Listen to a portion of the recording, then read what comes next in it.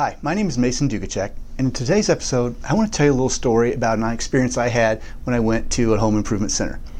I'm not a big fix-it guy, as everyone knows, but one particular day I went to Lowe's because I needed this one particular part to accomplish a specific task at the house.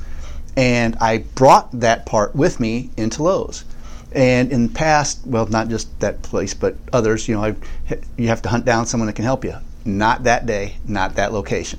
It was Bixby, Oklahoma, actually. And I went in there, and first thing was I was greeted nicely by one of the workers there, and she said, "Hi, my name is," whatever her name was, and she said, "Is there something specific I can help you find?" I was like, wow, that wonderful experience. I was already in a great mood. Yes, there is. I have one of these little items. I'm looking for it, and here's what I need to accomplish.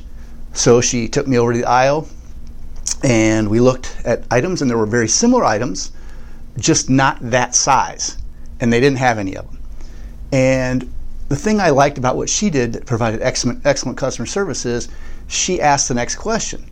What are you trying to accomplish? And might there be another alternative solution we can provide to help you solve your problem so you don't have to go anywhere else and you can go home and fix whatever it is you need to fix?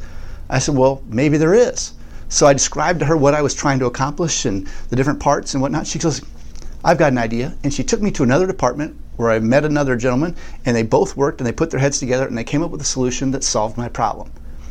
And the reason I'm talking about them is because there's that old saying, you don't go to a hardware store because you need a drill. You go to the hardware store because you need a hole. Those people had been trained to understand that I wasn't there looking for a part. I was there looking to solve a problem.